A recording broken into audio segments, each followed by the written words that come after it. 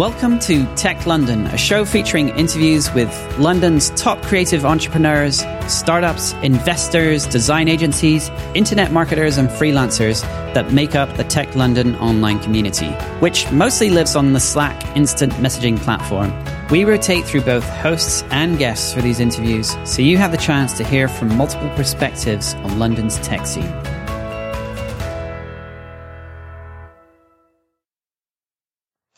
Hello, folks. It's another Tech London podcast, and in my luxury studio today, I've got Gareth. Gareth, what are you known for, and what would you like to be known for, sir? Well, what I'm known for, yeah. So I'm one of the co-founders of Town Square. We're a B Corp based across the UK with flex workspaces and all sorts of fun activities going on. What I'd like to be known for, I don't really know. You know, I've got a 3-year-old son, and I'm finding improving songs about things we're doing around the house is quite good fun. So maybe something along those lines, I think. What is it you say at the end of the improv thing? And then? Yes and. Yes and, no, sorry, yes and. I've got to stop there because I can't follow that through. So Gareth, I've dragged you in here off the motorway into the cafe and motorway services to explain. That horn was perfectly timed for that segue. It was. So we're doing this thing at the UCL Entrepreneurial Innovation Centre, which is actually the one behind King's Cross, folks, not the one that you probably know better on Gower Street, but it's where Bagners used to be, those of you that are old enough to remember. And it's a workshop. And when I see workshop on something, it's like, what does that mean? So we're not going to be sitting down doing maths and English, are we? What are we going to be doing, Gareth? Lead us down that path.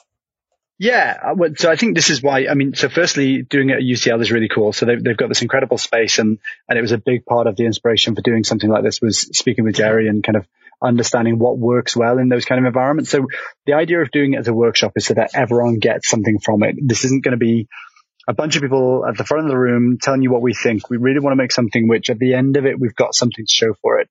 So the whole idea is a brief intro to what we think an ecosystem is, what it can be, what it should be, what works well. And the easiest way to think about that is if it takes a village to raise a child, it takes an ecosystem to raise a founder. That's the way we're thinking about it. You might hate that word ecosystem. A lot of people do. I don't particularly like it myself, but as a descriptor for what is the system in which a founder, an entrepreneur, a business grows, develops, it's probably the best term. So sorry now if you hate that term, but that's what we're going to go with. So yeah, we're going to set the context of what we think the ecosystem is. And then really, we're going to turn it over to everyone to map out the ecosystem in London, in parts of London, in different sectors and different industries, different communities. And we really want for you as an entrepreneur or a founder or someone who's interested in this world, to be able to find out where there are opportunities, where there are open doors, where there are directions to travel in, but equally to kind of shine a light on what makes an ecosystem really work. And that's the kind of longer term objective here, is to work out what makes a successful ecosystem work. What are the elements that are so highly valued? What are the parts that make it the place you feel you have to be? Like, you have no choice but to be in this ecosystem if you want to be a success. So yeah, we're really, really interested in making it fun, mapping it out, trying to make it something that is valuable at the end of it, which can help other people to navigate that ecosystem, to make new relationships, to meet new people who can create opportunities, and really trying to, another word I don't like is democratizing, but like trying to make it so much more clear and accessible as to how do people access these opportunities? How do people meet people who are going to help them to get to the next level? Can you explain a little bit about how the Startup Club works in Town Square? Because I'm going to do a little bit of an intro here, because I used to go to, about 10 years ago, even more than that, before Instagram, I used to go to a meetup for freelancers, and it took me about a year to get to that meetup for freelancers, because I was petrified that I'd get in there and everyone was, so much cooler, more sophisticated, had more products on Product Hunt, and had, met Seth Godin and God knows what. And when I got there, it was just a bunch of regular human beings who were all like doing stuff.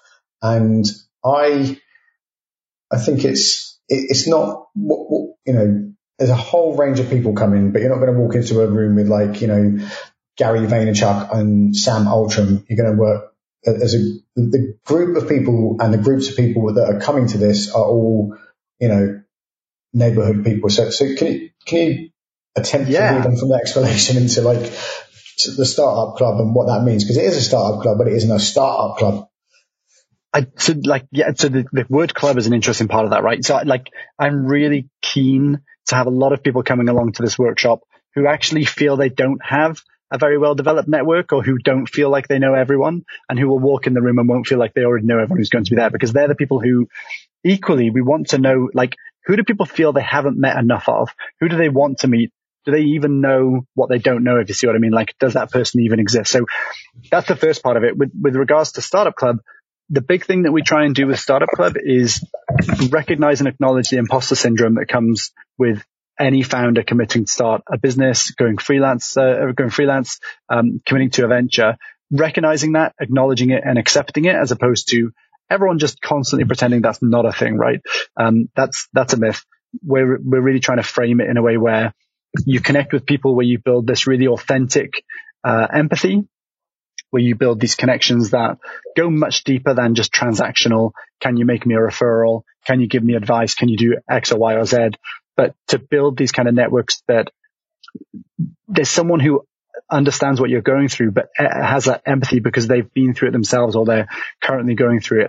Similar to what you're saying there about some of those names, I always find the best people to give you advice are people who are side by side with you on the journey, not someone who's been to the top of the mountain, they're walking back down and telling you, yeah, it's great, it was easy. Because that kind of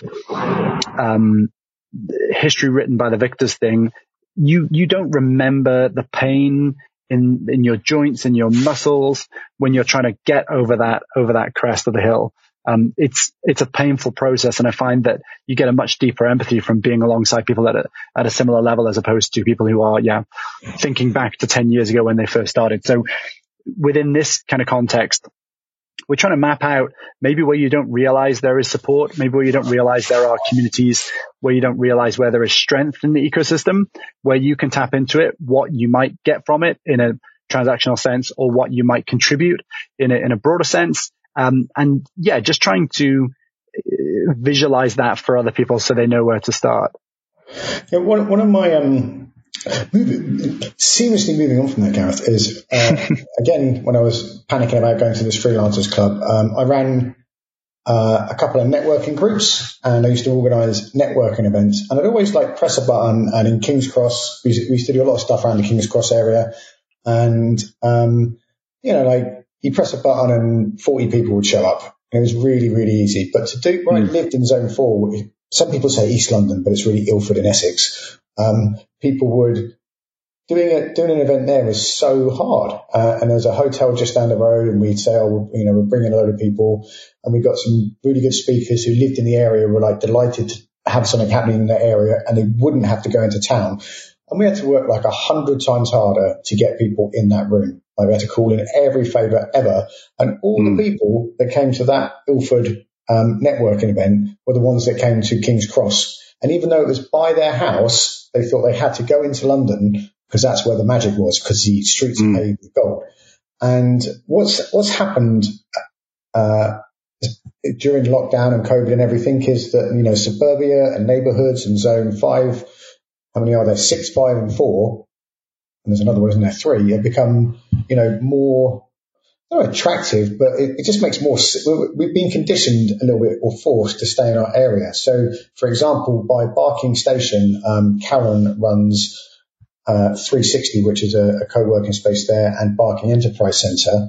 And more people pay attention to what she's doing now than they did before COVID, because they've now realised that they don't have to go even though we're running an event in the centre of London, but they don't have to go into the centre of London to find stuff, because we've booted the commute, haven't we, Gareth? Well, yeah, and I think that's what we're trying to get to from us doing this exercise, is recognizing that the ecosystem is, when we talk about ecosystems, if you're talking about it in a nature sense, it's this idea of what creates life, what gives the conditions for life, and it's that idea of every different founder or entrepreneur, everyone listening to this will have a different level of ambition, different level of drive, motivation, inspiration, all of that kind of good stuff. And so it's really trying to map out for different people, for different people in different situations, what that ecosystem can offer to them. And so, like you say, that might be going into the center of town once a week to be able to engage with a certain activity, but equally recognizing that what you have on your doorstep might be